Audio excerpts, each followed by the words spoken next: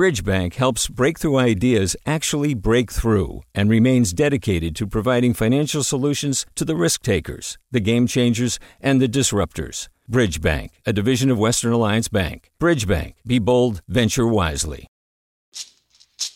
Hey, it's Glenn Washington from Snap Judgment. And if you love what you're hearing, and I know you love what you're hearing, please consider becoming a KQED member. You get special access to cool events, behind-the-scenes footage, and so much more. Plus, you'll sleep better at night knowing you did your part for the community you depend upon. It's in you. Please be in it. Visit donate.kqed.org/podcasts to sign up now. That's podcast with an S. Thanks. From KQED. This is the California Report. Good morning. I'm Lily Jamali. Governor Gavin Newsom and state lawmakers have reached a deal on reopening schools to the state's youngest students by the end of this month. Politico is reporting the agreement doesn't require schools to reopen. Instead, it offers financial incentives to those that do. Those schools stand to get a cut of $6.5 billion earmarked by the state legislature. The deal would not mandate students and staff to get vaccinated before returning to the classroom, nor does it require districts to get approval from teachers' unions before returning. Details have been confirmed by two state officials speaking with the Associated Press, and we are expecting to hear from Governor Newsom and state lawmakers on this morning at 11 o'clock. Governor Gavin Newsom announced an initiative last week to get more farm workers vaccinated against COVID-19 as part of his plan to make distribution more equitable. Valley Public Radio's Mari Bolaños reports that farm workers in the Valley are showing interest in getting the vaccine, but they say information about how to get it is scarce. Armando Celestino walks between rows of grapevines in a Madera County vineyard. He's handing out small Ziploc bags to farm workers filled with hand sanitizers, masks, and information on the COVID-19 vaccine. Hola, buenas tardes. Mi nombre es Armando y venimos de Centro Binacional.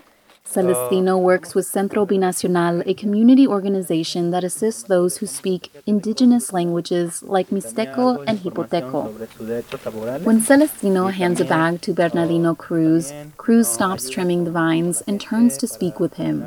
Celestino asks Cruz a series of questions: his name, his age, what languages he speaks, is work going well?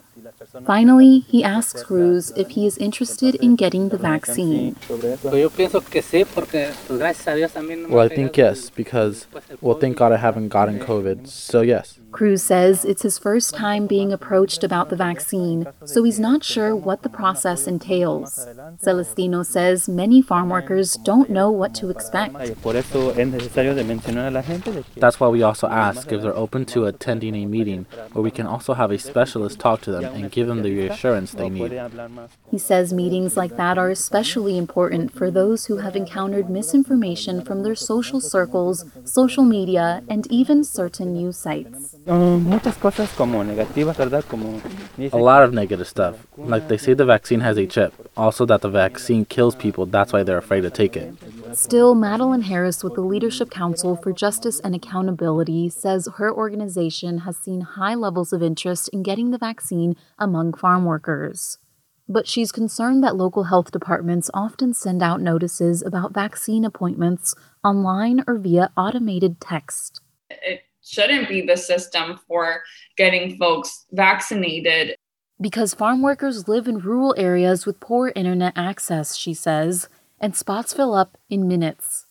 When Governor Newsom stopped in Madera to speak with the Leadership Council and Centro Binacional last week, Harris says they told him it's crucial for the state and county to partner with community organizations. Harris also says vaccine distributors should refrain from requiring pay stubs because many farm workers are undocumented and paid in cash. Back in Madera, farm worker Andres Ramirez swiftly clips the tiny branches off of grapevines. He pauses to talk about how he, his wife, and his 3 children contracted COVID in late December. It hit all of us, and we all came out of it around the same time, except for my wife. She is still not doing well. He says she still struggles to catch her breath. Still, he says he doesn't want to risk getting COVID again. so he's interested in taking the vaccine despite what he's heard from his community. A lot of people say it's not good, but with a lot of people getting it and not dying, it looks like if it's working. But like others, he says he's not sure where to go to get the vaccine. For the California Report, I'm Mari Bolaños in Fresno. Hi, it's Terry Gross, the host of Fresh Air. We bring you in-depth, long-form interviews with actors, directors, musicians, authors, journalists, and more. Listen to our Peabody Award-winning Fresh Air podcast from WHYY and NPR. Hi there, I'm Rand Abdel-Fattah from Throughline. If you're listening to this podcast, you know that KQED produces exceptional storytelling that keeps you informed, inspired, and entertained. Their podcasts cover issues from your neighborhood to the entire country and everything in between. Support this work today. You can help us continue to bring quality podcasts to your ears. Just head to donate.kqed.org/podcast. That's donate.kqed.org/podcast. 3 women janitors from Fresno have won a settlement in a case against the nation's largest cleaning company, ABM. As the California Report's Sasha Coca explains, the company's been sued repeatedly for failing to protect women from rape and assault. One of the plaintiffs in the case, Araceli Sanchez, says she endured 14 years of harassment while cleaning buildings, including sexual assault and attempted rape by her supervisor while working the night shift. Me hacía sentir como una basura, como que yo no valía nada. He made me feel like a piece of trash, like I wasn't worth anything, Sanchez says. Twice, he threatened that if I told anybody, he would kill me. The company never told us we had any rights. Que había derechos para nosotros. Ellos nunca nos dijeron. ABM was a focal point of KQED's groundbreaking investigation, Rape on the Night Shift, produced in 2015. We collaborated with Reveal from the Center for Investigative Reporting, PBS Frontline, Univision, and UC Berkeley's investigative reporting program to uncover years of sexual harassment complaints against ABM. This new settlement requires ABM janitorial operations in California to develop more robust safety protocols, including things like using a buddy system to pair up workers when dropping off supplies, and creating goals of hiring and promoting more women to supervisory positions. For the California Report, I'm Sasha Coca. Attorneys searching for migrant parents whose children were taken away from them at the border under former President Donald Trump's zero-tolerance policy have made significant progress. KQED's Michelle Wiley reports the parents of 112 separated children have been found over the last month. A federal judge in San Diego, Dana Sabra, applauded the progress in finding missing parents and said he felt encouraged that the Biden administration's newly announced task force on separated families appears to be in line with the ongoing reunification efforts of a lawsuit he's overseeing. But Sabra said the court should remain involved in the process, and he asked that the task force begin providing him updates on its actions. Advocates are still searching for the families of 499 children and believe many of the parents were deported back to Central America. Attorneys for the government say they'll provide an update on the task force in March. For the California Report, I'm Michelle Wiley. We're going to turn now to an investigation by the Fresno Bee, which finds that black drivers in Fresno are stopped by police at twice the rate of white and Latino drivers. They were also searched and arrested more than other races. Manuela Tobias is the reporter who analyzed police data from the first half of last year. She joins us now. And Manuela, you crunched the numbers, but you also spoke with black drivers in Fresno. What did they tell you about their experiences? We put out a survey as soon as we got the data and got about 100 responses from across Fresno. And specifically, the black drivers we heard from told us they had had pretty bad experiences with police. Generally, the story that I heard over and over was people were stopped for one reason, which they didn't really find valid, and then were told that the real reason they were stopped was that the police were looking for a stolen vehicle or something other than what they had originally been told they were stopped for. So these experiences have really built distrust among black drivers, and that's a sense that we got from speaking with them. Yeah, and your piece outlines how Black drivers are more than twice as likely as white drivers to have stops that result in either no action or just a warning.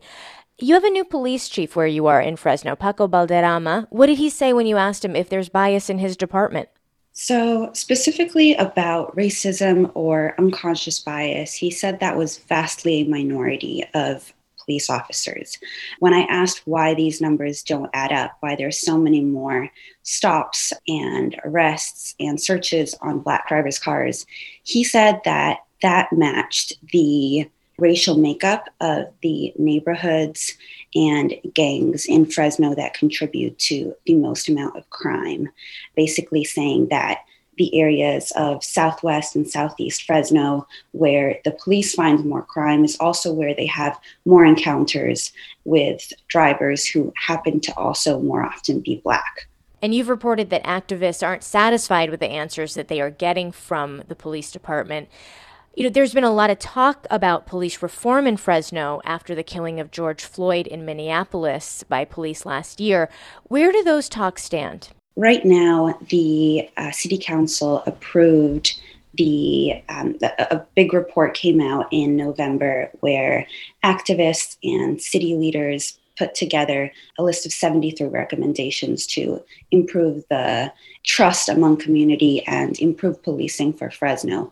Those recommendations have been approved by the city council, and now they're being reviewed in what can be a pretty long process.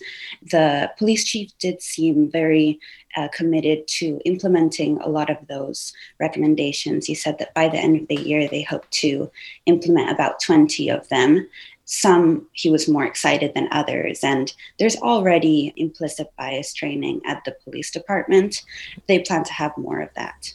All right. Manuela Tobias is a reporter at the Fresno Bee. Thank you so much for your reporting. Of course. Thank you. And that is the California Report for this Monday, March 1st. We are a production of KQED Public Radio. I'm Lily Jamali. Thanks so much for listening. Support for the California Report comes from Stanford Medicine, protecting your health and providing dependable care with safe in-person appointments and video visits. StanfordHealthcare.org/adaptingcare. Personal Capital, helping people take control of their finances with financial tools and objective advice from a fiduciary advisor. PersonalCapital.com.